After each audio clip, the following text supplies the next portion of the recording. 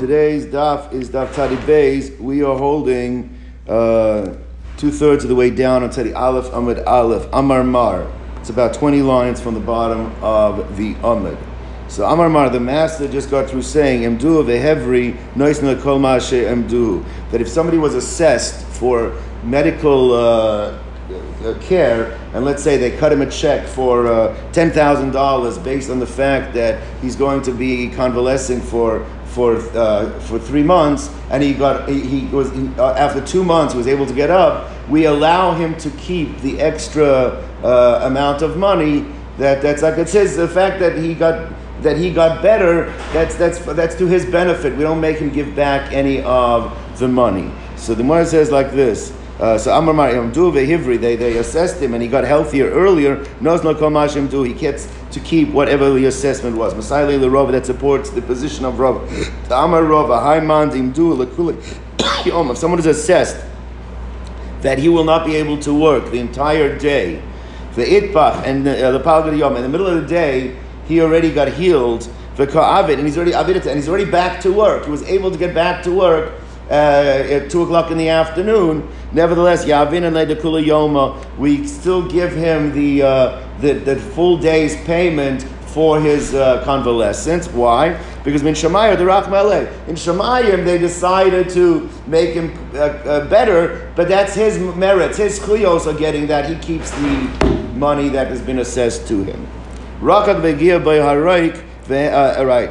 So we said that another case where you have to pay boshes if somebody spits at you, and it says begia bo and it hits the person, all right, or the guy or somebody pulls off your clothes, right? So Amar Papa Loshana Ella Bo, that in order to get payment for humiliation, it actually physically the saliva has to touch the person himself. Aval bevigdai, but if it only touches his clothing, so then loy, then it does not. It's not considered to be then it's not considered to be the level of humiliation that requires a payment, right? Mora says like this: why should that be? Why does it physically have to touch the person's body? Why, even if it doesn't touch his body, it's no different than if you embarrass somebody with words, right? You're not physically touching the person's body. So one says an unbelievable thing. Amri Marav in Eretz Yisrael, they said, Mishmei Rabbi Yosef bar Avin, in the name of Rabbi Yosef bar Avin, Zoysa Meres, from here we see, that if you embarrass somebody verbally, you do not have to pay for humiliation. Now the Meforshim speak out that the source of humiliation is learned out from that woman who grabs the husband. So there physically she grabs onto a part of his body. So therefore the payment for humiliation that is assessed is only when you actually physically attack a person's body, when you affect the person's body through the humiliation. Doesn't mean that there's no humiliation when it doesn't affect directly the body. It just means that based in will not, that's min hashamayim, you're going to get punished for that. But the payment that's made is based on, and therefore using words, slander, libel, those type of things, you embarrass somebody. Now, it doesn't mean you won't be able to get damages, right? If there's damages caused through some verb that you can charge, but humiliation, unless it's physically on the person's body, then the Beis Din will not assess it. Doesn't mean you're not chayiv in shamayim, but that's required because that's the source. The source is from the woman that grabbed the other man. Let's go weiter. So we said as follows, which seem to be somewhat contradictory. The Tanakh of the Mishnah, Tanakhama, said that you have to pay this amount for this embarrassment, this amount, 400 zuz, 1,000 zuz, and then he adds, and all depending on the respectability that the person has in society. Now, l'chora, what does that mean? You just gave me flat, objective amounts that you say it has to be, and then you kick in at the end, akol v'chvod, it all depends on the kavod. So what the Gemara really is going to clarify, obviously it has to make sense with the first amount, so maybe it means like this, there's two ways to look at it. It means, are the amounts that are given, are they ceilings? That this is the cap, is that this is the most it could be. But a kolifik voda means if somebody's a poor person that would be willing to accept less for humiliation, then you can get away. It's a leniency. You can pay less because the amounts that are given are the ceilings of what is paid. Or it could be looked at exactly the opposite. That is, it starts It can't go below this amount. But it's a chumrah. If you did this to a wealthy person, then you might be paying 5 times that amount. So that's the question. How do we look at that statement? Is it a cap, or is it the starting point from where humiliation is assessed? I guess, or is it? Well, and it's not, because then the statement makes no sense. Then what do you have to say? Right. So what it says like this. Iboilu, the Bnei Yeshiva wanted to know. Tana Kama, the Tana who made this statement that Akol Chvodo is Lekula Ka'amar, is that a leniency? Or Lechumra Ka'amar, or is it a stringency? What do you mean? Lekula Ka'amar, is it a leniency? Dika Ani Deloy Boy Lemishkal Kulahai. It means it's trying to tell me that even though 400 zuz, let's say, was take the cap for taking off a woman's hair covering, but there's a poor person that will end up being less, because they're willing to accept less than the 400 zuz. So it's a leniency.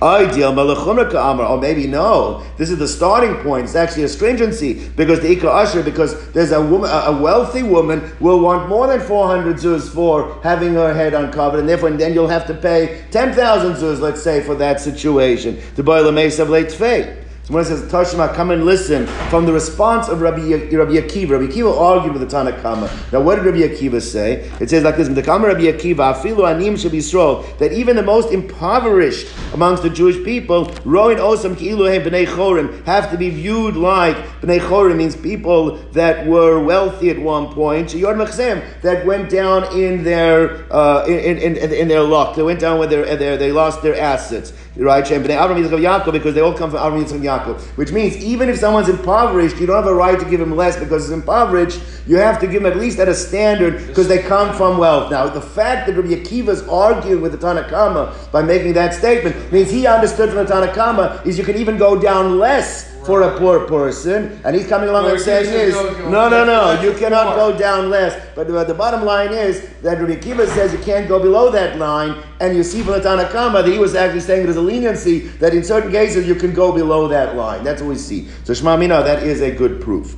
All right, Shema Mina, Tana Kama L'Kol Kama, Shema Mina. Therefore what? Therefore you... That the Tana Kama, those standards were actually caps that you can't go above them according to Tana Kama, but you could go below. We're not hearing how we poskin or anything like that. No, that's not saying what the halach is. No, that's not the halach, right? The more I brought down a story of the woman that somebody went and then he proved that she was willing to uncover her own hair in order to get the oil that was spilled on the floor. So he said, why should I pay 400 zuz if for a few dollars she's willing to uncover her hair publicly to put the oil in her hair? And the answer that Rabbi Akiva gave him, I believe it was Rabbi Akiva, he says that a person is allowed to cause damage to themselves, right? Yeah. But you can't go ahead and cause damage to them because they're willing to cause damage to themselves, right? Yeah. Someone says like this. So the person, right, but so the way the story wrote is that after the verdict was given, the person's found guilty, the amount's been assessed, the guy comes to Rabbi Akiva and says, please give me a certain time off. Now, Rabbi Akiva might have thought that give me some time off, give me some time to go out and sell off some assets, so it shouldn't be like a firehouse sale, because if it's a firehouse sale, then I have to come up with the money now. What does it do to my assets? It drives down the value of my assets. So give me some time. That's what the Gemara assumed was going on over here. So frag the Gemara, Mi Avin and Zman, do we do that for damages? We never give a person time when it comes to paying for damages, right? If you've been assessed to pay a damage, what's the halacha? Right away, you got to go, it's going to cost you money now. Then you should have thought that before you damaged the guy. So why is Rabbi Akiva over here? Why did he give him off this time, right? So one answer is like this. Let me say it outside and see it inside. He says, when we say that we don't give you time off when you cause damage to, that's when you've caused an actual loss to a person. A person, you went and damaged his tractor, okay? He needs now $20,000 to replace his tractor. We're not going to allow you to wait 6 months so you get a good deal on your land. Why? Because he has a financial loss that has to be replaced.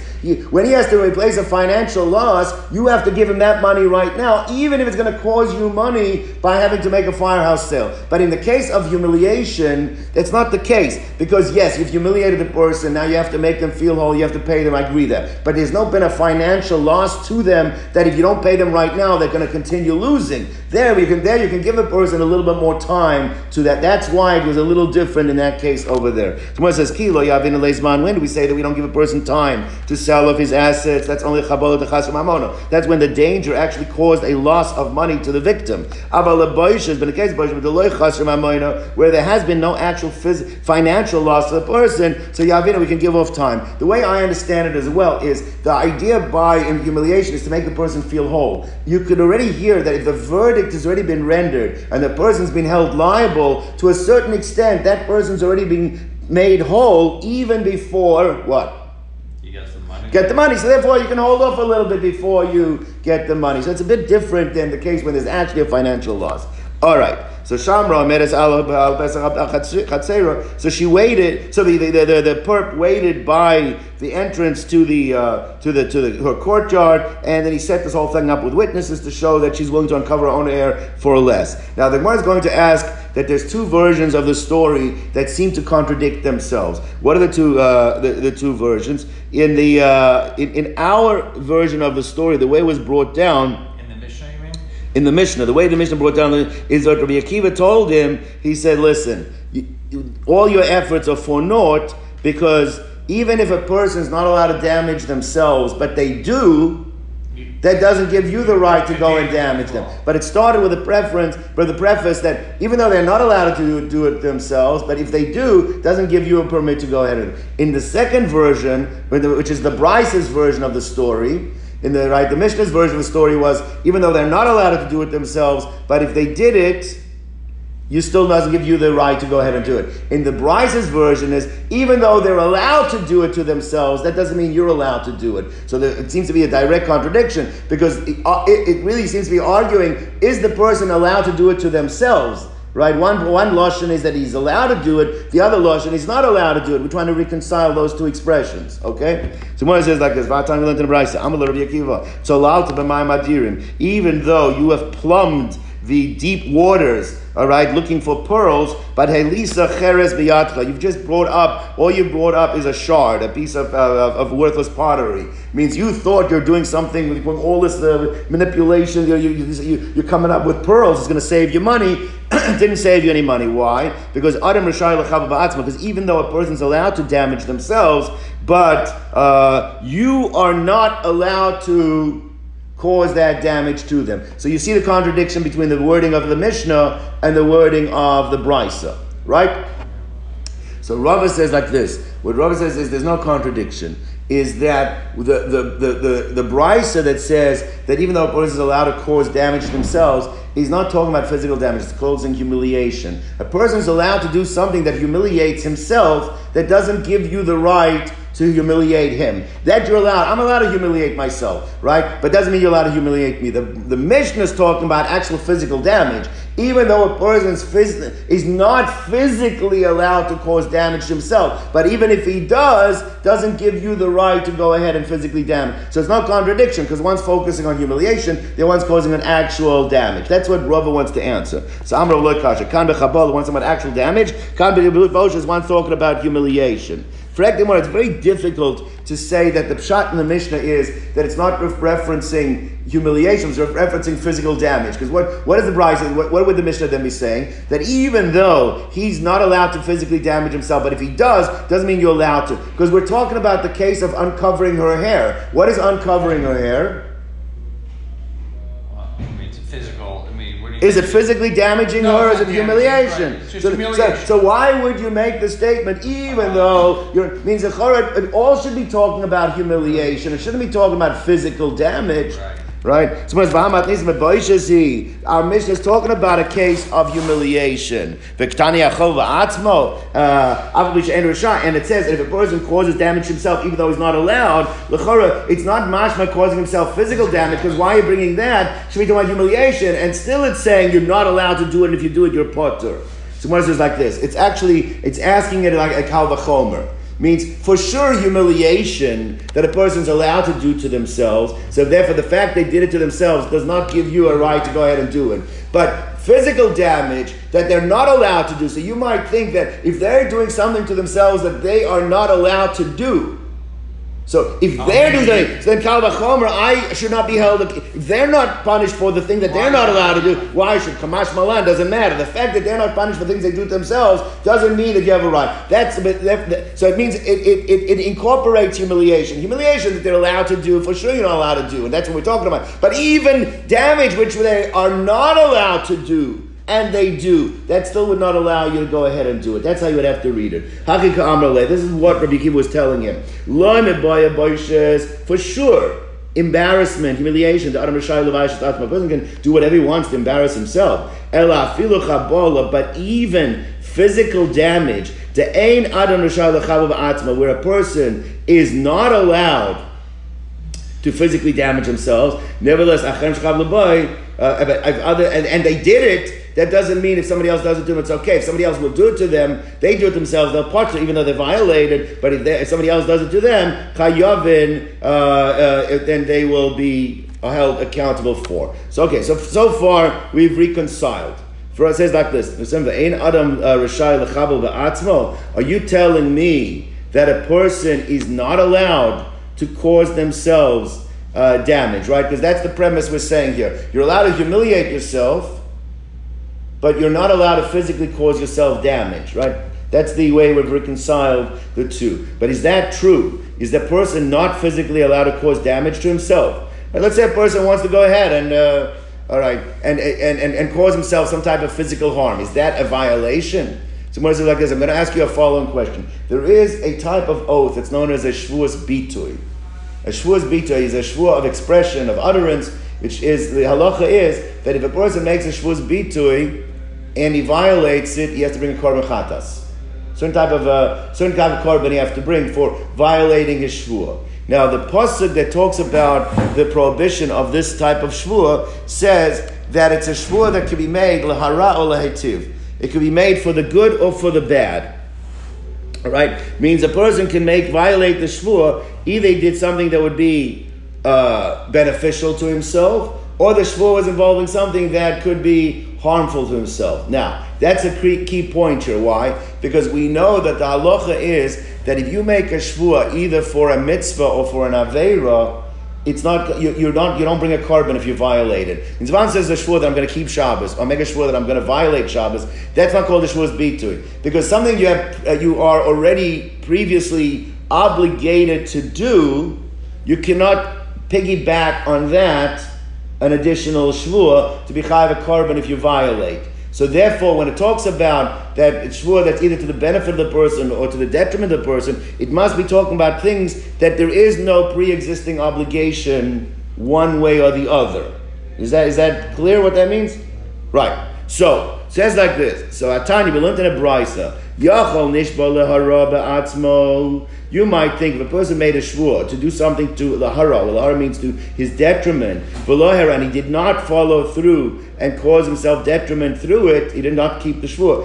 Potter, he will be potter. Talmud lama lahara or laheta. The pasuk says that you're chayav for a shvuas bitui, whether it's something to your detriment or whether it's something to your benefit. Ma'atava reshus, and just as to your benefit is something that is reshus, that is optional, you don't have to do it. There's no obligation to do it to your benefit. But if you do make an oath to your benefit and don't keep it, you're chayav a korban. Avharas reshus. So we have to be talking about something that's to your detriment. Specifically, it's something to your detriment that you're allowed to do. Can't be something to your detriment that you're not allowed to do, right? So therefore, avara has to be something that is reshus. Avi nishba lahara b'atzma, and therefore from there I can include that if somebody made a shvua to his detriment, v'lohara, and did not keep it, then he is going to be chayav a korban for violating the laws of shvuas bitui. Okay, now the point we're making is as follows.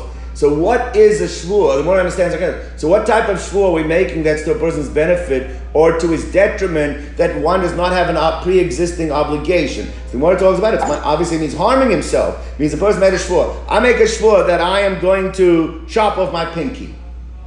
Right? Now that's to his detriment, Comes on, he didn't chop off his pinky, he's chayav a korban. Must be that chopping of your pinky cannot be an aveira. Because why must it be? Because if it's av an aveira, then what? You wouldn't be bringing a.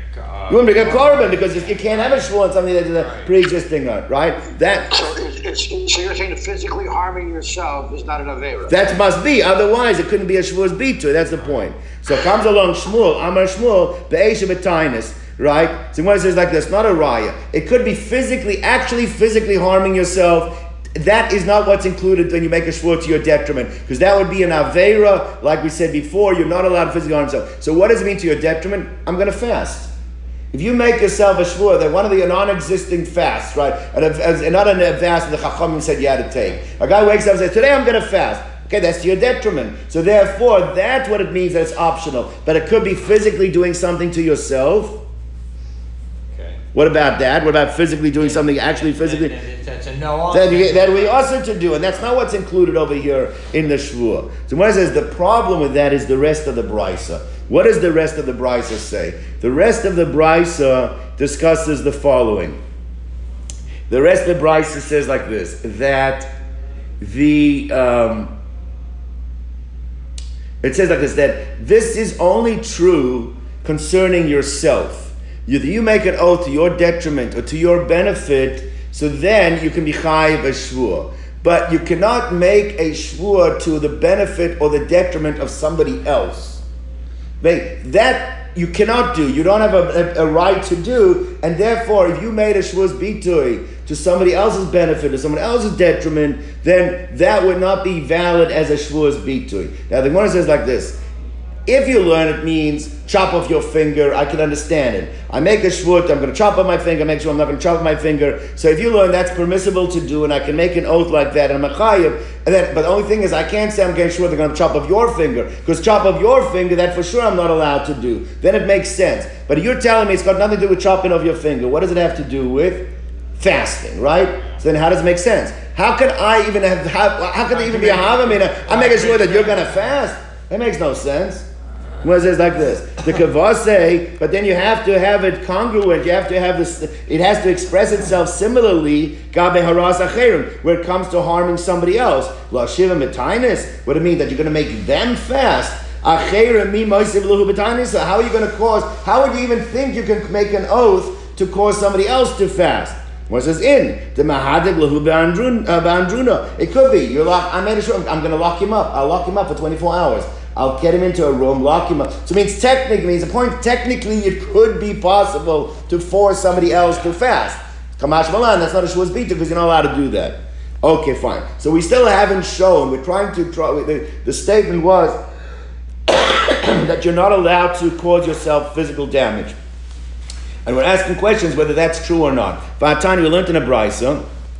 Now, this brisa, according to the Meforshim, is a continuation of that brisa. The brisa we just mentioned earlier. The first started off saying is, you're anything to your benefit or detriment, that there's no pre-existing obligation, you can be chayiv a korban. However, however, that's not true when it comes to the benefit or detriment of somebody else. That you cannot, because there you are not allowed to do it, and therefore you cannot make a shvur on that. So we said, what's that referencing? So we said it's not talking about harming yourself or harming him in a way it's physical harming. It's talking about an oath. Problem is, look at the end of the brisa. It says like this: haras acherim, u'ezu haras acherim. What does it mean, causing somebody else doing something to his detriment? It gives the example. What does it say? Ake ploni ve'eftzas mocho. I'm going to strike him and I'm going to split open his head. So clearly you see the example of doing something to someone else. What is it referencing? A physical harm. And therefore in the beginning of the bride, when it's talking about doing something to yourself, it has to be a physical harm. Ella says more like this, you're right. Clearly from Rabbi Akiva, the answer we gave, that the one brisa that it says that you're allowed to harm yourself, and the other brisa said you're not allowed to harm yourself, we can't, the distinction we're making between humiliation and physical damage, that's not necessarily a valid distinction, because there are actual opinions that hold that you are physically allowed to harm yourself, right? So we have to say, then it could be both brisa physically talking about harming yourself, but there's machlokas tanoim, are you physically allowed to harm yourself, or you're not physically allowed to harm yourself? So what it says like this, Ela tanoihi, The Iglaman de Amar, there is an opinion, which is, by the way, the halacha, that Ein Adam Rishal Lechabu Ba'atzmo, you're not allowed to physically harm yourself. Moshe has all these chubas about cosmetic surgery and all those kind of things, all right? The Iglaman de Amar, and there is an opinion that holds that Adam Rishal Lechabu Ba'atzmo, you are allowed to cause physical harm to yourself. So therefore, like this. So it comes out right now, the opinion that says that you are allowed to physically harm yourself, right? We said right. So that clearly the brisa that we brought down from Maseches Shvus, that a Shvus bitoy, that I'm allowed to make that kind of shvur myself, but I'm not allowed to do it to someone else. That clearly holds. Why am I allowed to make it myself? Because I'm allowed to physically harm myself. So we have a clear-cut position that says physically I am allowed to do it to myself. We're looking for the opinion that holds the other way around, that what? That you're not allowed to. Where do we see that there's an opinion that you're not allowed to do this to yourself? I'm not sure why it doesn't bring the brisa by Rabbi Akiva, but the Gemara looks for another source, all right?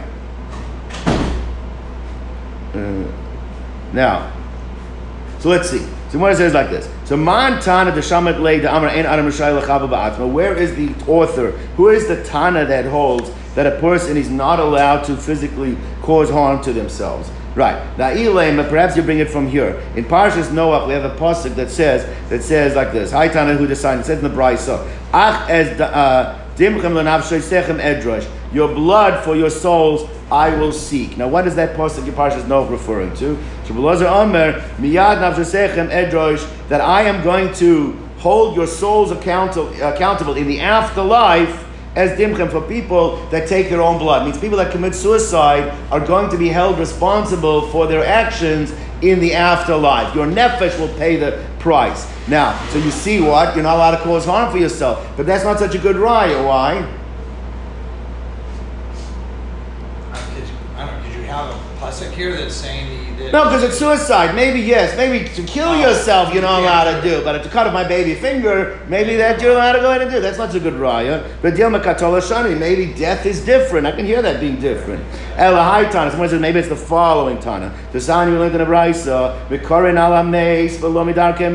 that even though there's a prohibition to cut yourself for a dead body, because that's what the Amorites used to do. You're not allowed to. But to tear your clothes, in fact, today they have kriya, that is not considered to be, for a dead body, that's not considered to be following the ways of the Amorites. But nevertheless, Amar Rabbi Elazar, Shamati Shemakarez Alameis Yosemida, somebody goes overboard and starts tearing every piece of garment that he has in the house, so that you're not allowed to do. Loke, you actually get malchus for it. Mishum baltashchis, because that's baltashchis. Baltashchis, you're not allowed to destroy things that Hashem has given you. You're not allowed to destroy just arbitrarily things. But what do you see? So if you're not allowed to, if it's for the sake of a deaf person, you do it in a muted manner, it's fine. But if you do it too much, it's considered baltashchis, so that's usur. So if it's usur baltashchis on clothing, then kal vachomer, you would say that for sure it's baltashchis if a person goes and harms himself. Now, that shows from here that my example is not such a great example. When we talk about damaging yourself, it says the word like this, it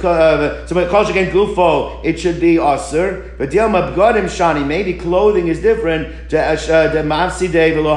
because when you damage clothing, it's not something that automatically can get better. But when you damage yourself, at least you can heal. So you see, though, the example I'm giving is not a good example. Cutting off my pinky is not something that can heal. So when it talks about whether or not you're allowed to damage yourself, or you're not allowed to damage yourself, obviously it's talking about where you're making a cut on your body, or you're doing something that could regenerate or could heal. All right, but that's the difference. Clothing might be worse. There is baltashas by clothing because it does not get better. Rabbi Yochanan used to call his clothing that which honors me. His clothing honors me, right? Right. And Rav Chisda, we had this Maseches Tainus, something like this, that when he used to walk around the thorns and the thistles, he used to raise his hem, the hem of his skirt, that it shouldn't get caught and snagged it's going to end up exposing his legs and they're going to get cut. So Amar Zeh Ma'ala Arucha, one gets scabs and gets better, but my clothing, Eino Ma'ala Arucha, does not get better. Bottom line is, so therefore the fact that it's also to indiscriminately tear your clothes does not necessarily mean it's also to cause yourself. So we're still looking, who's the Tana that holds that it's also to damage yourself? In a way, when you damage yourself, that will get better. That's what we're trying to figure out. So Elahai Tanahu. To sign on to Bryce, Amr Rabbi Elazar Kappa Beribi. Rabbi Elazar Kappa Beribi means the son of a great, he was a great man. Beribi is a title like a great man. Shlita. Ma Tamad Loma, what does it say as follows? It says by the Nazir that one of the korbanos he has to bring is a korban chatas. The Chibra Allah Masher Chatal Nefet. He has to bring korban chatas because he sinned against the soul. The Chima Eze Nevesh Chata. What soul did a Nazir sin against? Why does a Nazir have to bring a korban chatas? What soul did he sin against?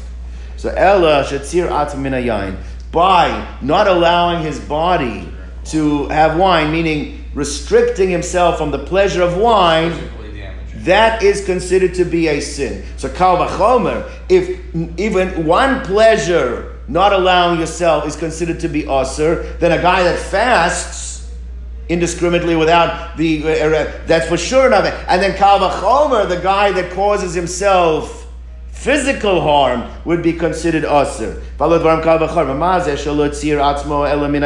Somebody that caused himself pain only from wine is considered asur, right? So therefore, tzir atzmo ela min hayayin nikrachot is a sinner. So hama and tzar atzmo, we called him somebody that causes him distress from refraining from all things like a fast versus a fast. Allah has come for sure that's asur. And then physically a guy that causes him pain, kal v'chomer will be considered asur. This Rabbi Elazar Kappa Beribi is the source of the person that holds that it is asur. Let's go on. So we said that if somebody chops down your fruit trees, there's a certain amount that's paid, and when Ksubas discusses exactly what the amount is paid for chopping down somebody's fruit trees. Let's go on.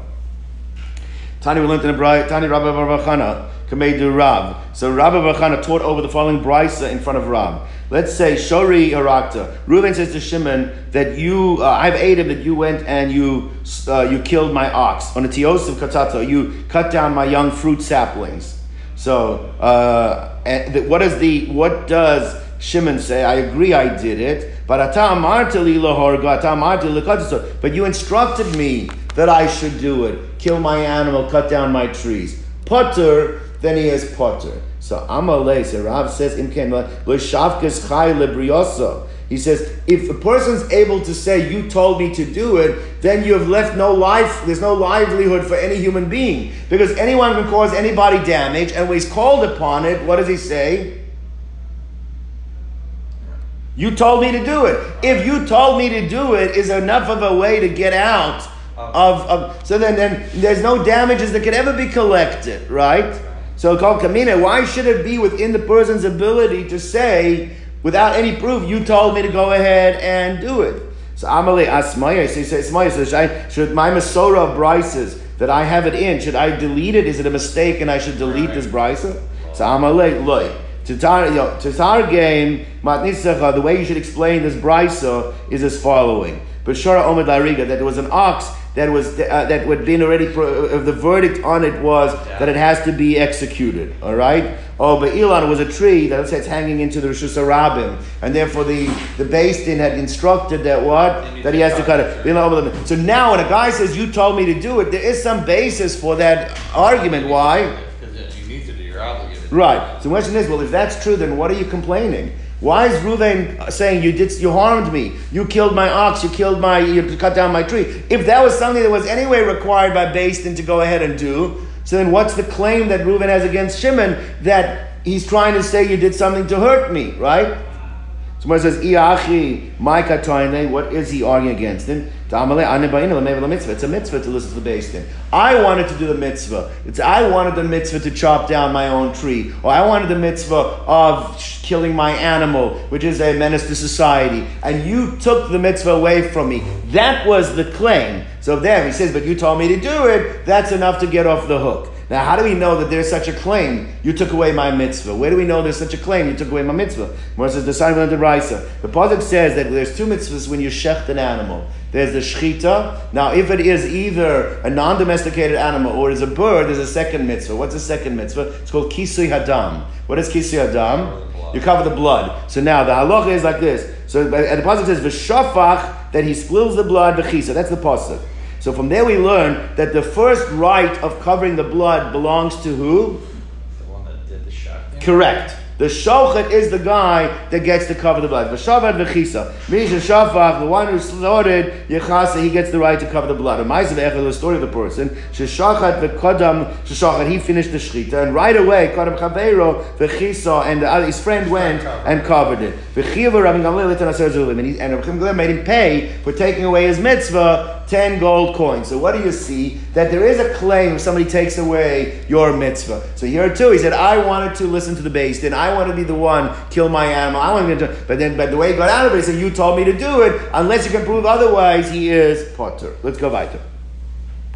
All right, Amar Rav. Dikla the Tarn Kava. This is a very a huge parsha. We're not going to get into all the details of it. But if you have a dikla palm tree that has on it a kav is a certain measure of dates. Also, so then if it's able to seasonally produce a kav, then you're not allowed to chop it down. There's a prohibition of chopping it down. Meisiveh, more has the following question, coming in Zayas. It says about an olive tree, how much fruit should it be able to bear? Below yikatitzu, and you will not be allowed to chop it down. Rova, a quarter of a kav. A quarter of a kav is much less than a full kav. So when it says there's a difference between olives and dates, Shani Zayz in the Chashivi, olives are much more expensive than dates. And therefore, in order for the value of the tree to be such by a date palm that you shouldn't chop it down, it has to produce a kav of dates. Whereas by an olive vine, in order not to be allowed to chop it down, then it only has to be able to produce a quarter of a kav. Amar Rav Chanina. Rav Chanina said a very scary statement. Loi shachav shivchas beri. My son Shivchas did not die. Ela dekat ta'inta below zmaneh. He cut down a fig tree before its time, prematurely. Because he cut down this tree before its time, that is why he died prematurely. Amar Ravina, however, let's say the wood itself was more valued than what? Than the produce. Oh. That if they have a tree, that the wood is worth more. So I want to chop it down because I want to make a closet, but it's got tree. Okay. So then, that's mutter, you're allowed to go ahead and do it. Now, right, Tanya Namiyachi, we have a brayz that supports it. It says like this. The pasuk says when you come to besiege a city, so they used to create what they call those things, ramparts, like wooden towers, right? So obviously, what would they want to use to make these wooden towers? The trees that surround the city. So the pasuk says over there. The pasuk says like this. This is the lashon of the pasuk.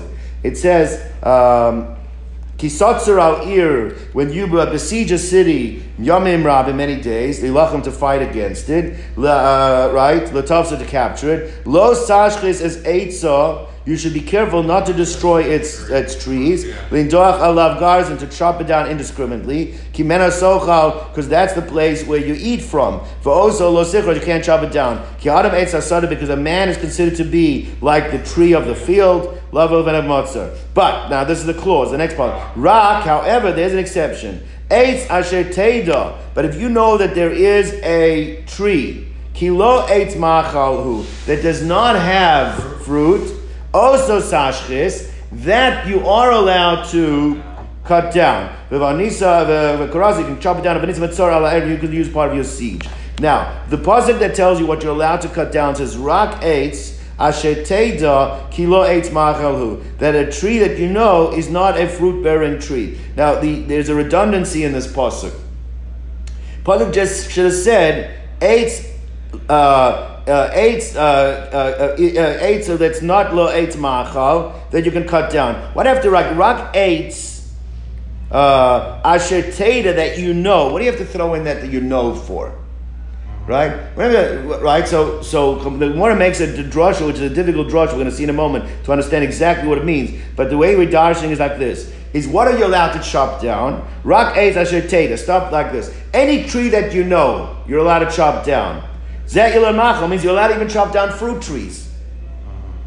Any tree that you know, you're allowed to chop down. Means even fruit trees. Kilo eitz machal, and then it adds And also, you're allowed to chop down ze'il and strak, barren trees. One second, that makes no sense. If you already start off telling me you're allowed to chop down A fruit tree. Oh, culture cane, right? And besides the fact, it doesn't fit with the pasuk before, because the pasuk before actually said you're not supposed to chop down fruit trees. But that's beside the problem. Since eventually you said you're allowed to chop down any type of tree, so then why does it tell me you're not allowed to chop down trees that are barren? You're allowed to chop down barren trees. You're allowed to chop down even fruit trees. So when it says like this, no, it's telling you the order. The order is like this. You come to a city. If they're both fruit trees and non-fruit trees around, then the order has to be that you're only allowed to start with the non-fruit trees over the fruit trees. And that explains the pasuk before that says you're not allowed to chop down the fruit trees. That's talking about when there are non-fruit trees, barren trees to chop down. Now, Yachol, you might think, let's say that the fruit trees that are there, actually the wood is better than the non-fruit bearing trees. So you need to have a support, a strong tower. So in such a case, since it says rock is a miyut. Therefore it tells you that in some cases, even if you have barren trees, you're still allowed to chop down.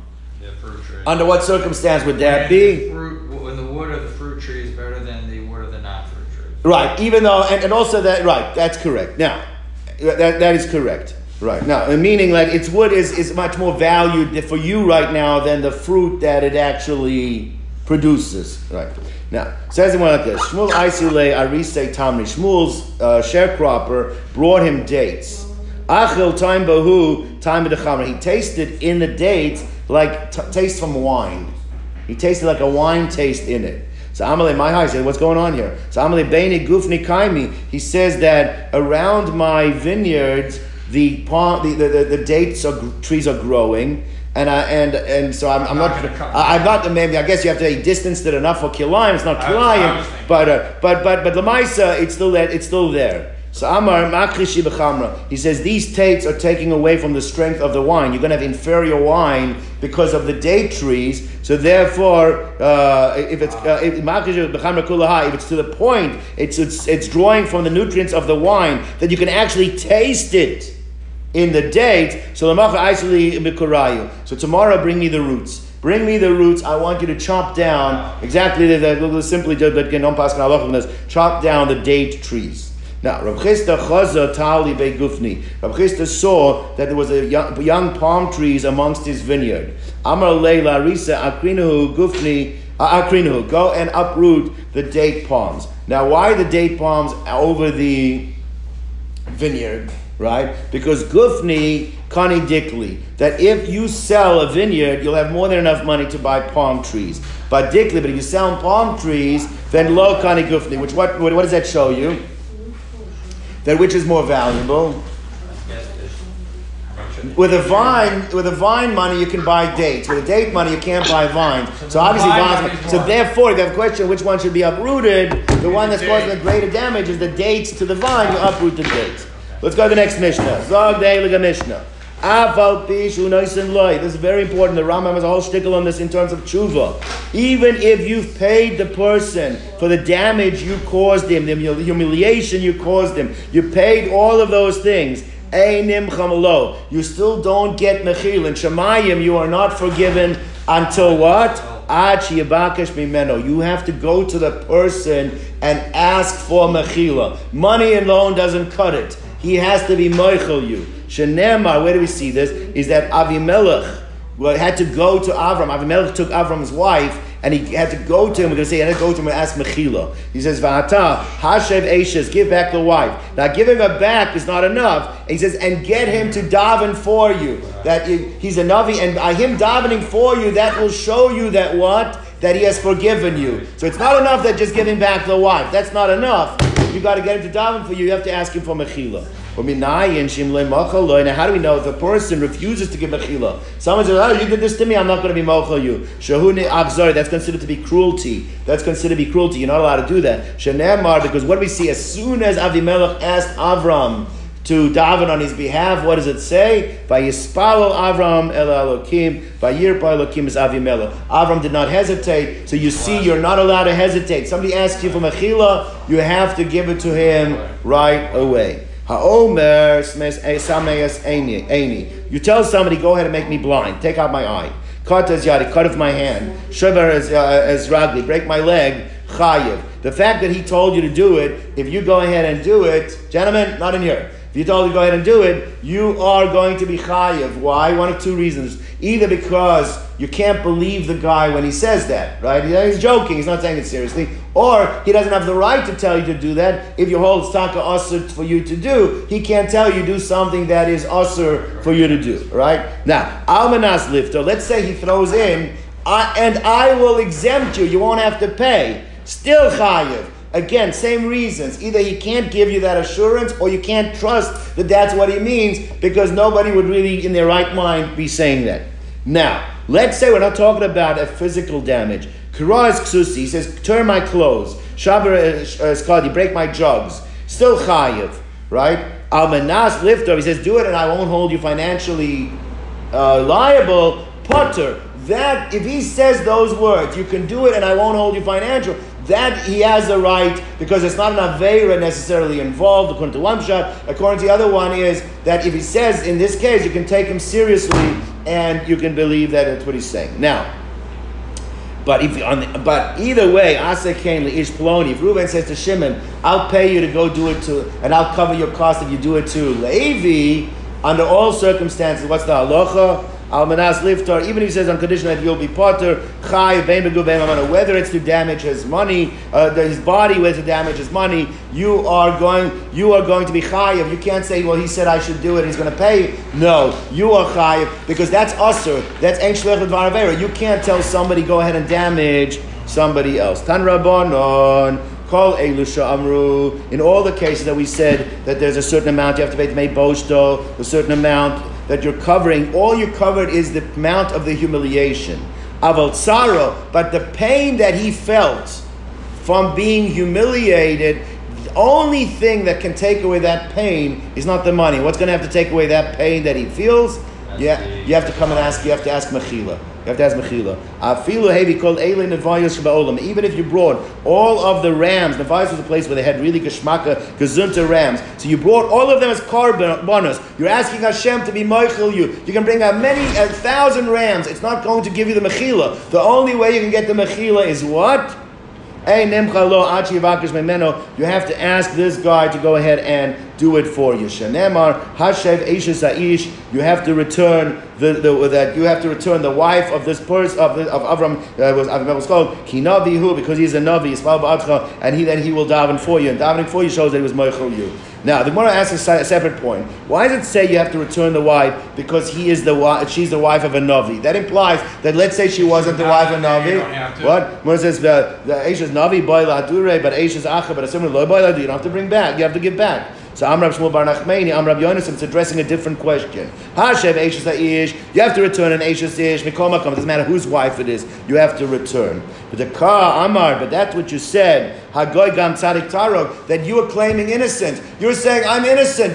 He said she was my sister. Right? That's addressing the second thing that he said. He says, Halohu Amar Li Achoisihi Vigam Hi Amra. Both he and she said, Achiu, my sister's my brother.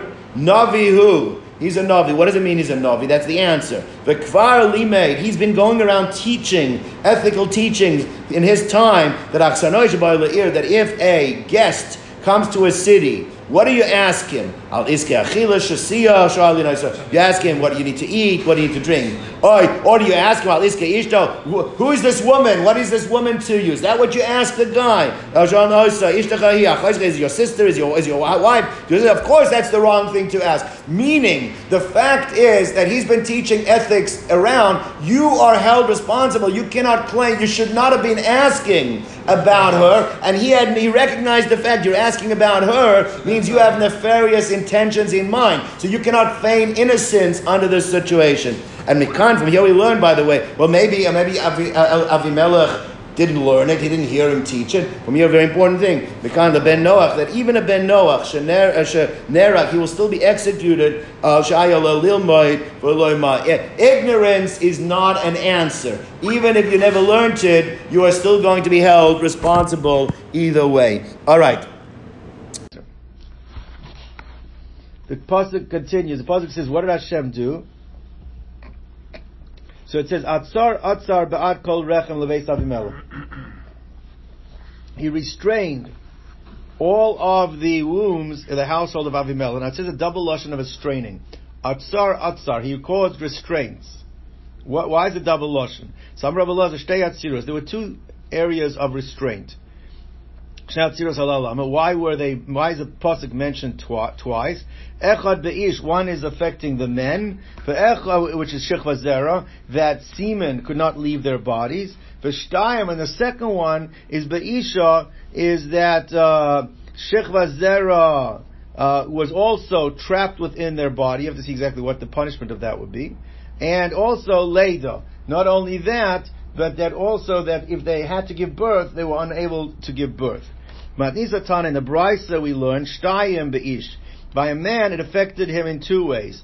Shechva zera v'ktanim. That both the shechva zera and urine were not able to leave his body.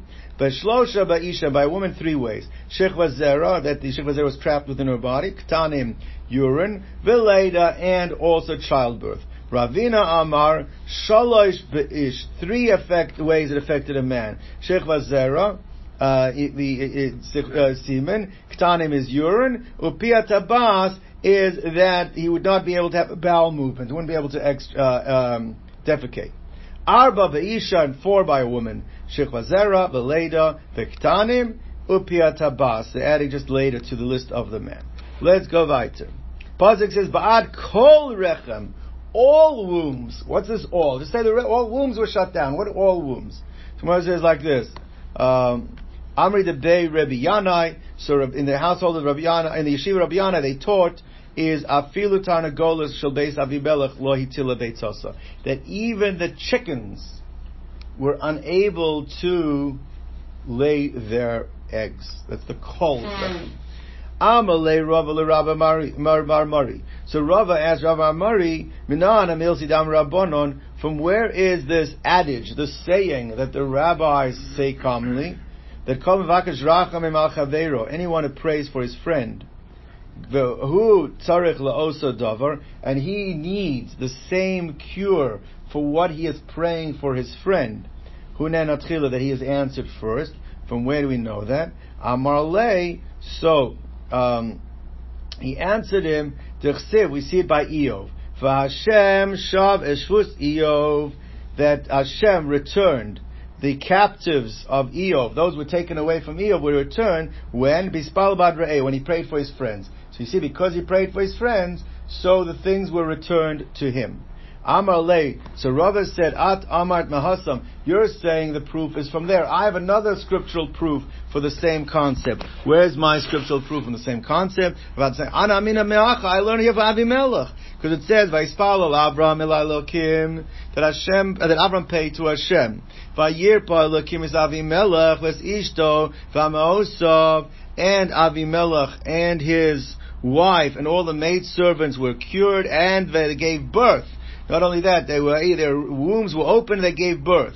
V'ksiv, and then right next to it says, Hashem pakad esara kasher amar. Hashem, that remembered Sarah, kasher amar. Now the simple pshat is kasher amar, like Hashem said he would. But the Gemara is learning at kasher amar Avram el Avimelech. Like Avram said, that Avimelech should be prayed for the Avimelech to be cured. So then, that based on that, Hashem cured Sarah, who was not able to have a child, because of the tefillah that he prayed for Avimelech. Just put it out there. You'll ask me one of these days to tell you the pshat, because I have a wonderful pshat here. Where do you see that he was answered first? If anything, in the order of the psukim, it says Avimelech was answered, and then it says that Sarah was remembered. So l'chora, how do you see in the order of the psukim that you get answered first?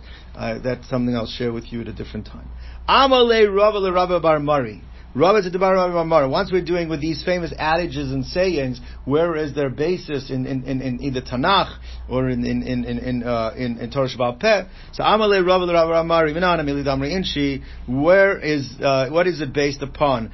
That which people say Bahadi Hutza Laki Krava.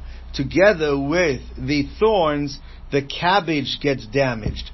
I mean, sometimes you have to burn the thorns or remove the thorns. You're also punishing the cabbage. You're throwing the baby out with the bathwater. Where do we see that saying in Tanakh? So Amalei, we see it. It says in Yirmiyahu that Hashem was upset about the people rebelling, and he said, Lama tarivu elai kulchem pashatem binu Hashem. Why are you all contending and fighting with me? All of you have rebelled against me. Now, all of you, he included in it Yirmiyahu as well. But Yirmiyahu wasn't.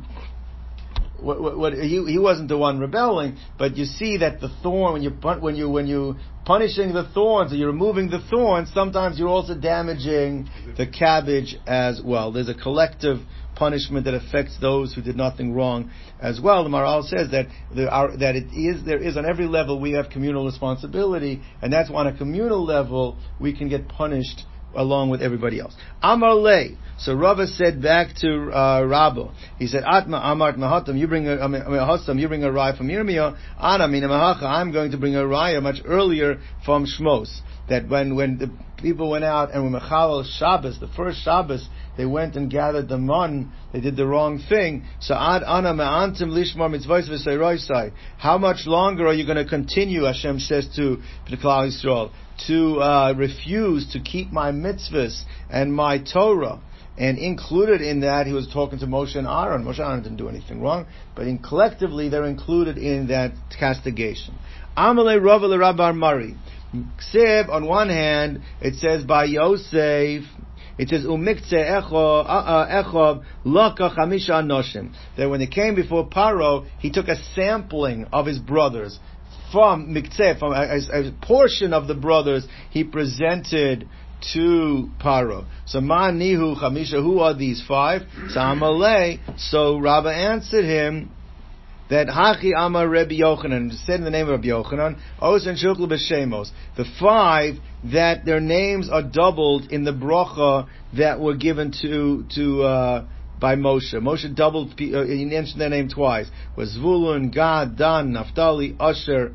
So therefore, they were the weaker of the brothers. That's why they got a double name mentioned there, because they needed the strength. And Moshe and Yaakov only wanted to parade the weaker brothers. Why? Because he did not want Paro to make them generals in the army. So Mora says, Yehuda nami ichbal. Yehuda's name is also doubled. So the Yehuda was the strongest of the brothers. So why is Yehuda's name doubled? So Amalei lemil sehuda ichbal. His name was doubled for a different reason. To Amar of Shmuel bar Nachmeni Amar Rabbi Yoina's son. What does it mean? Ma'idach in the bracha that Moshe gave the different shvatim. He said Yechi Ruvain fa'al Yamos. That the bracha said Ruvain should live and not die. The misav mispar, and his numbers should be many. And then right away there's a vav connecting v'zos leYehuda, and this is for Yehuda. I mean, it's giving the bracha of Yehuda. Why is it connecting it back to the bracha of Ruvain? So Kol Osan Arboim Shona Shahayu Yisroel Bamidbar. All 40 years that they were in the desert, Hayu Atzmosav Shal Yehuda Megulgalin.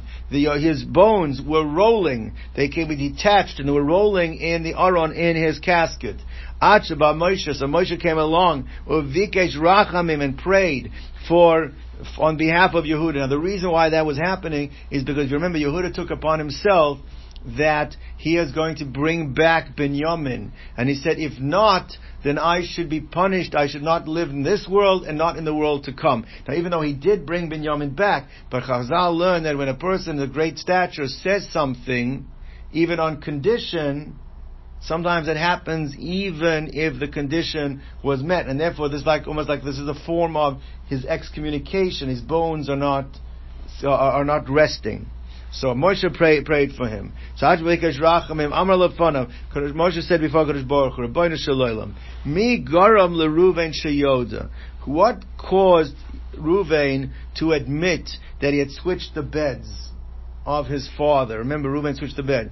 Yehuda, when he saw that Yehuda admitted that he was the one who impregnated Tamar, publicly embarrassing himself, so then Ruvain stood up and said, I'm the one who switched the beds of my father. So therefore, Shama Hashem kol Yehuda. And in this merit, Moshe's tefillah, that he said, therefore Hashem heard the voice of Yehuda, and al ivrei leshafa, the bones went back into their joints. Now, lo havuka maski lemesifta rakia. But they still would not let Yehuda into the base medrash, in the yeshiva in Shemayim, and even though his body was restored, but they would not let him into the yeshiva. So the Moshe Rabbeinu continued. So Moshe asked, "Ve'el Amoi Tivienu, bring him to his people." Who's his people? The Talmidei Chacham. Let him go back into his people. So Moshe says, fine. They let him back in. But Lo Hava Yoda Ma'ika Amar Rabbanon. But he had no idea what they were talking and learning, and it was above him. He could not understand what it is they were saying. It was causing him great distress. So therefore, and also, he could not engage himself in the back and forth, in the flow of the learning. So Moshe Rabbeinu again prayed, Yadav Ravlo, let his hands contend for him. Right? When people are learning, they use their hands, right? But that means that let his hands contend, let him be able to have a part of the discussion. So Moshe says, fine, they allowed, he was given that as well. But lo have a masalik leishmaitasa alibidur al ilchasa. But he wasn't winning any of the arguments. None of what he was saying was coming out lahalocha. The final thing Moshe said, Va'ezer mitzarav tiyeh. Hashem support him from his adversaries. Means let him win. Let him win once in a while. Don't stop him from being able to win. And that was also granted to him. It's very similar to Moshe. We have a whole story of Moshe Rabbeinu later came back and he was in the yeshiva watching or something. He didn't know what the halacha was, and then until they quoted him, they said, "This is halacha of Moshe Sinai." Amalei Rava le Rabba Bar Mari. So Rava said to Rabba Bar Mari, "Minan emil sedam Amri Inshi." From where is this adage that people say that Basar Anya Azla and you say that after the poor comes poverty? It means things go from bad to worse. That the poor get poorer and the rich get richer. What's that adage based upon? So Amar Lei says it's actually a Mishnah in Bikurim. Tasnan, we learned the Mishnah in Bikurim that when he brought their fruit, so Ashirim Mevi'enes Bikurim Bekalosoi Shel Zava Shel Kesef. The rich would bring their fruit in expensive baskets of gold and silver. Va'aniyim Besale Netzorim. And the poor would bring it in wicker baskets, like baskets made out of cheap reed, shalarova of peeled willow. Salim Salim Bikurim Noslin leKohanim. So what happened was that by the poor, they would give the baskets, they wouldn't get back the baskets. By the rich, they would get back their baskets. So you see, the poor get poorer, they also lose their baskets, whereas the rich get rich, they get back their baskets. And before I should explain beautifully over here, since the gift of the rich person was a much more lavish gift, it would not stick out if you take back the basket. But by the poor, they're only giving like a grape here and an apple. To give them back the basket would accentuate the limited amount of what they were giving, and therefore it was in their benefit to accept the basket as well. But nevertheless, the concept of poor gets poorer is brought out over here. Amalei at amart mehasam. So Rava said, you bring it from there. Ana mina mahacha. I have a different source of where I bring it from. The pasuk says that after a person has been afflicted with saras, so Nebuch, this guy now has already been kicked out of the machane. What could go worse? What could be worse for him? Wherever he goes, Tameh Yikra, that everywhere he goes now, he has to let everybody know that he is Tameh. So you see the idea that when things are going bad, they get worse. Amalei Rava le Rabba Armari. From where do we know this thing that the rabbis say, or Amri Inchi, some say that people say, Hashkem, get up early in the morning, v'achol, and eat. That the breakfast, the importance of breakfast. Get up in the morning and eat early. But it's in the summer, it'll help you for the heat, it'll protect you. In the winter, it'll protect you from the cold. Where do we see this concept, how important breakfast is? So Amri Inshi, so people say, or another Amri Inshi, and another adage similarly, that people say, Shitin Rahute Rahut. 60 people can race you and run after you. Below matan, they will not reach Lagavra, the person, the Mitzafra Karach, that had his morning breakfast, that wrapped his bread in the morning, that had his breakfast. Now, where do we know this concept? The pasuk says in Yeshaya, Lo yiravu v'lo yitzma'u, the way Chazal are understanding it, that if a person does not go hungry and does not go thirsty, v'lo yakem shrav v'shomesh, then the heat and sun will not affect him. I mean, if you eat, in the morning, then you will be protected from the elements during the day. You won't get sick. Amar lei. So Rava said to Rabbi Bar Mari, At amart mehosam, you say it from there. Ana mina mehacha, I can learn it from here. It says, V'avadatem es Hashem Elokeichem. You have to serve Hashem. What is avoda? Zukriya shma v'tfil. Let's sing Shema and Shmona Esrei. Then the pasuk says, Uveirach es lach mechaves memecha. He will bless your bread and your waters. That's referring to your eating in the morning, your loaf of bread with salt, and your container of water, and then the rest of the pasuk says, I will remove sickness from your midst, which means that if you've eaten your breakfast, then you are protected from sickness. For Tanya, we also learned in the Brisa, it says, Machla, what do you mean? The end of the pasuk says, Vasirosi machla. Machla refers to also a disease that comes from a specific organ. Mara is the gallbladder. The secretions of the gallbladder is called bile. So therefore, the secretions of bile, that when the gallbladder overflows and it goes into the body, the rest of the body, it causes sicknesses. Why is the mara, why is the gallbladder referred to as sickness? Because there's 803 sicknesses associated with the bile from the gallbladder. 83.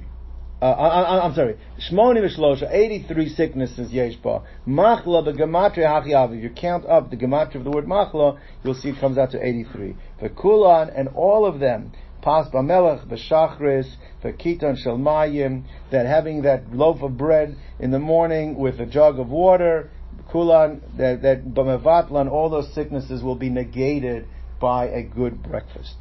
Amale Rava Rabba Bar Mari. From where do we know this thing that people say?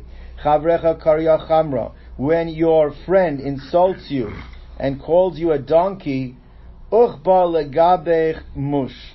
Put the saddle on your back. Which means that if people are insulting your character in a certain way, don't be defensive. You should internalize it and then figure out, why is it that is the part of my character that is being insulted? Means that wear the saddle. Means they're calling you a donkey. Means on some level there must be something there. You need to address it. Don't just be defensive and fight back. Doesn't mean carte blanche let people insult you, but I guess it means if it's happening often enough, then it's an indicator that something is off. Amar Le, where do we know this from? Because we learned out that the Malach said to Hagar when she ran away from Sarah, said, "Vayomer Hagar shivcha Sarai," and Hagar, the shivcha of Sarai said, the Malach said to Hagar shivcha Sarai, "Amy zebos," the maidservant of Sarah, from where are you coming? Where do you think you're going? I am running away from my mistress, Sarah. Now it's interesting, at this point she was no longer the servant. What was she at this point?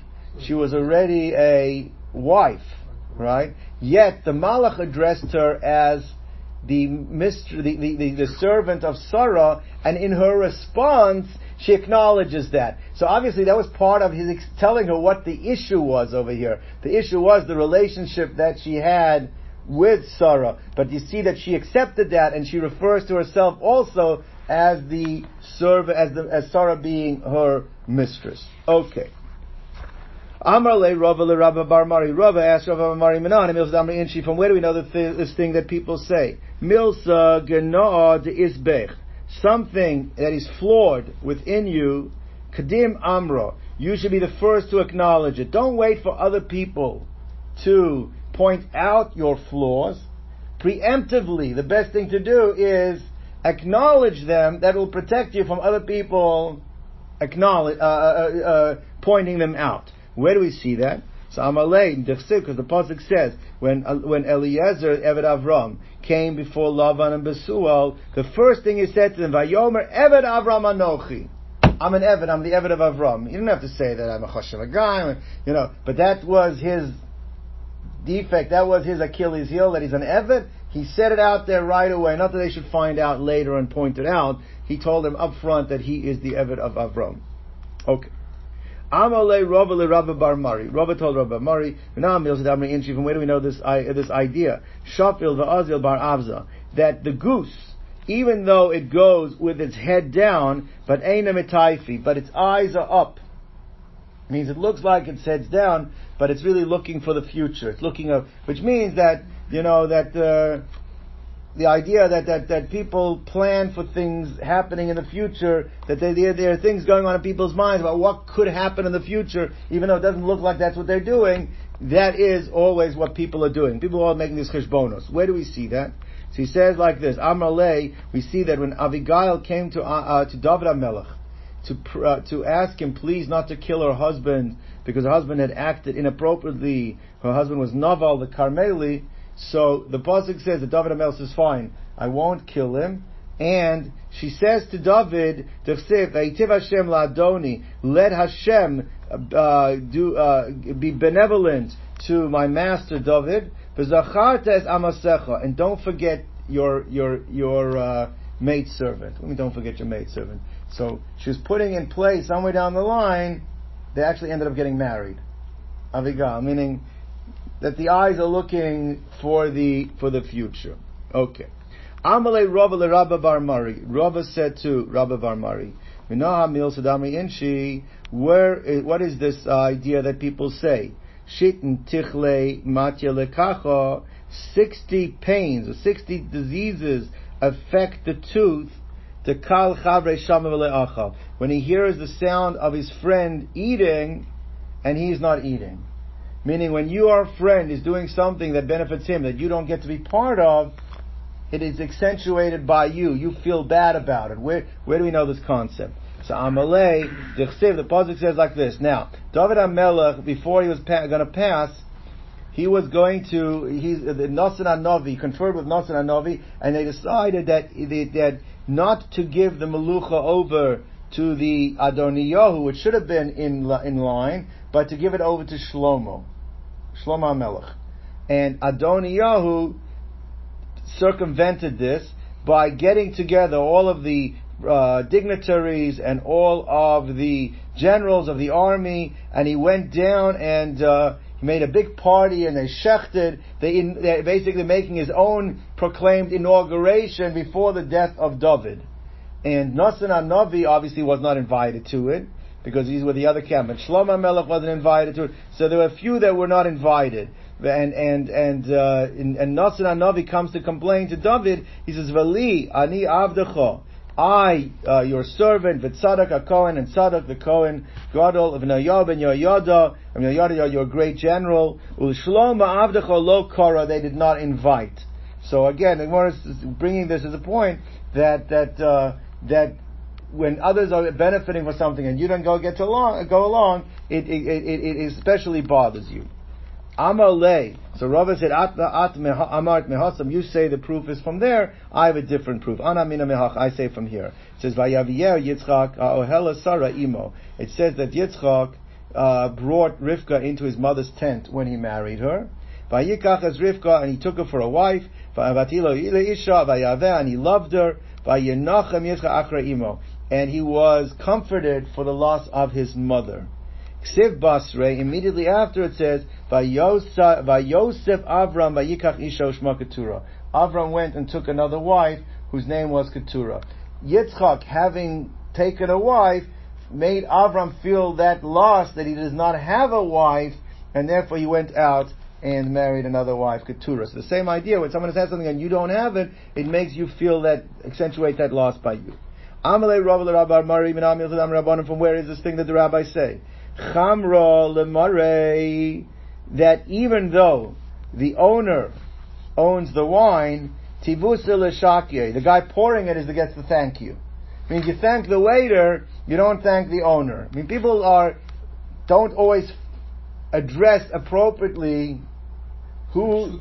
It's the source of it. It's the opposite over here. You're praising the guy who pours it for you, and not the guy who's paying for the wedding, right? All right. So Gemara says, where do we see that? So Amalei, we see it from B'dichsiv.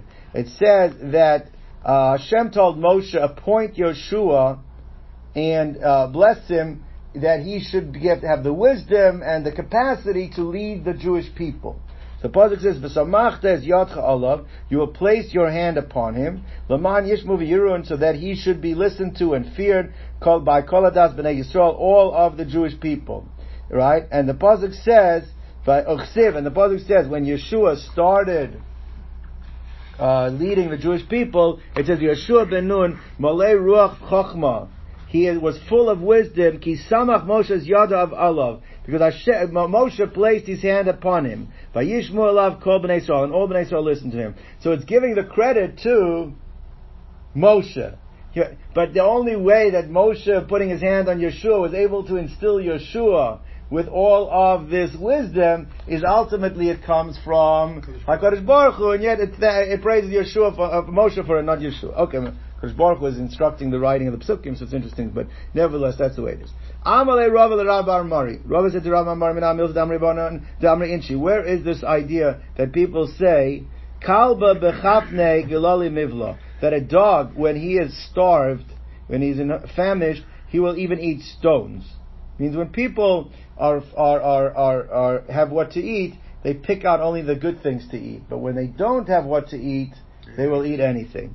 So the Chsiv, as the pasuk says, nefesh sveya, a satiated soul, tavus nofes, will even trample on honeycomb, won't even eat honeycomb, the sweetest thing won't even eat. But nefesh ra'eva, but if it's a soul that is hungry, kol mar, even that which is bitter, masok to him is considered sweet. Amalei Rava l'Rabbi Bar Mari. Where is this thing that people say? Metal v'azal dikla bisha, that the bad palm tree travels gabekina de sarche, to be with the reeds that are barren, which means that basically barren, unproductive people that are not good influences, they generally will attract bad people. Meaning that bad is attracted to bad. So that usually if you're found hanging out with certain people, it's a reflection of who you yourself are. So Amar Lei, so he said to him, this concept is written in the Torah. Shanu, it's repeated in the Nevi'im, Mushulash, and it's repeated a third time in the Ksuvim. Usnan, it's also taught in Matnisin, Sanina, and it's also written in the Brises. Where do we have it? Kasav Torah, Dechsiv, Vayelech Esav El Yishmael. Esav went to Yishmael to find a wife. You see, Esav going to Yishmael. Yishmael is that bad to bad. Nevi'im, Dechsiv, it says, Vayizlaktu El Yiftach Anoshim Reikim. That to Yiftach came evil people or empty people. So it's actually saying that Yiftach was not considered to be of such choice. What's his name? Pedigree, but it seems to be that it's like the bad going to the bad. It's interesting. It's calling Yiftach that. Okay. So Gemara says like this. Umeshulash, and it's mentioned a third time. B'ksuvim tichsiv kol of lamina yishkon uvnei adam l'domalo. The pasuk says in this is a pasuk in it's actually in Ben Sira. It's not actually a pasuk in the Navi. That's fascinating. It's in Ben Sira. It's not part of wasn't canonized as part of the 24 books of Tanakh, but it is quoted often. Some say it was the son of Yirmiyahu and Navi. So anyway, it says that all birds will travel to their own species, will live amongst their own kind, as people will travel to those that are similar to them as well. Okay, from Matnisin, where do we see this in the Mishnah? So it says that Kol HaMechubar LeTamei is Tamei. All that is connected by laws of Tumas and Tar. If you connect to Tamei, you're Tamei. Kol HaMechubar LeTar. If you connect to Tar, you are Tar. Same concept. That is the Mishnah. What about the Brises? The Tanina, it's mentioned the Brisa, Rabbi Lezer Oma, Lo Lechinam Halach HaZarzir Etzel HaOrev. There's a bird called the Zarzir. They don't know if it was kosher or not, but it hangs out by the Orev, by the ravens. So he said it's not for no reason the Zarzir hangs out by the ravens, because it's of its kind, it's a sign that it is a non-kosher bird. Amalei Rava l'Rabbi Bar Mari. Where is this thing that people say? Where do we know this concept that people say?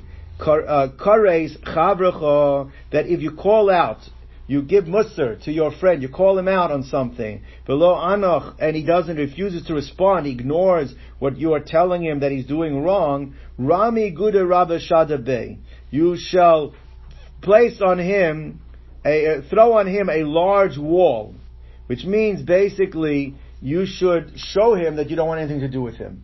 If he's refusing to accept what you're telling him that he's doing is wrong, then you have to show him, because he's not doing that, you want to disassociate from him as well.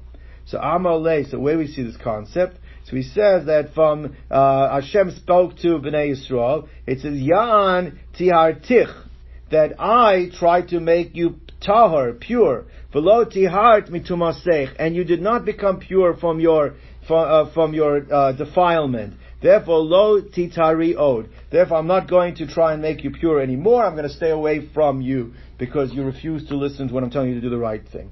Amar le Rava le Rava Amari Minay Milz Dam Rabbanan the Amri Inshi Bira de Shatis Minay, a well that you have drunk from, lo tishdei bei kala, do not throw into it clogs of earth. Don't throw stones into a well you drunk. Don't throw stones. So Amar le Dechsiv. Pasuk says, Lo tisav adomi ki achichahu. Do not detest the Edomite because they are your brothers.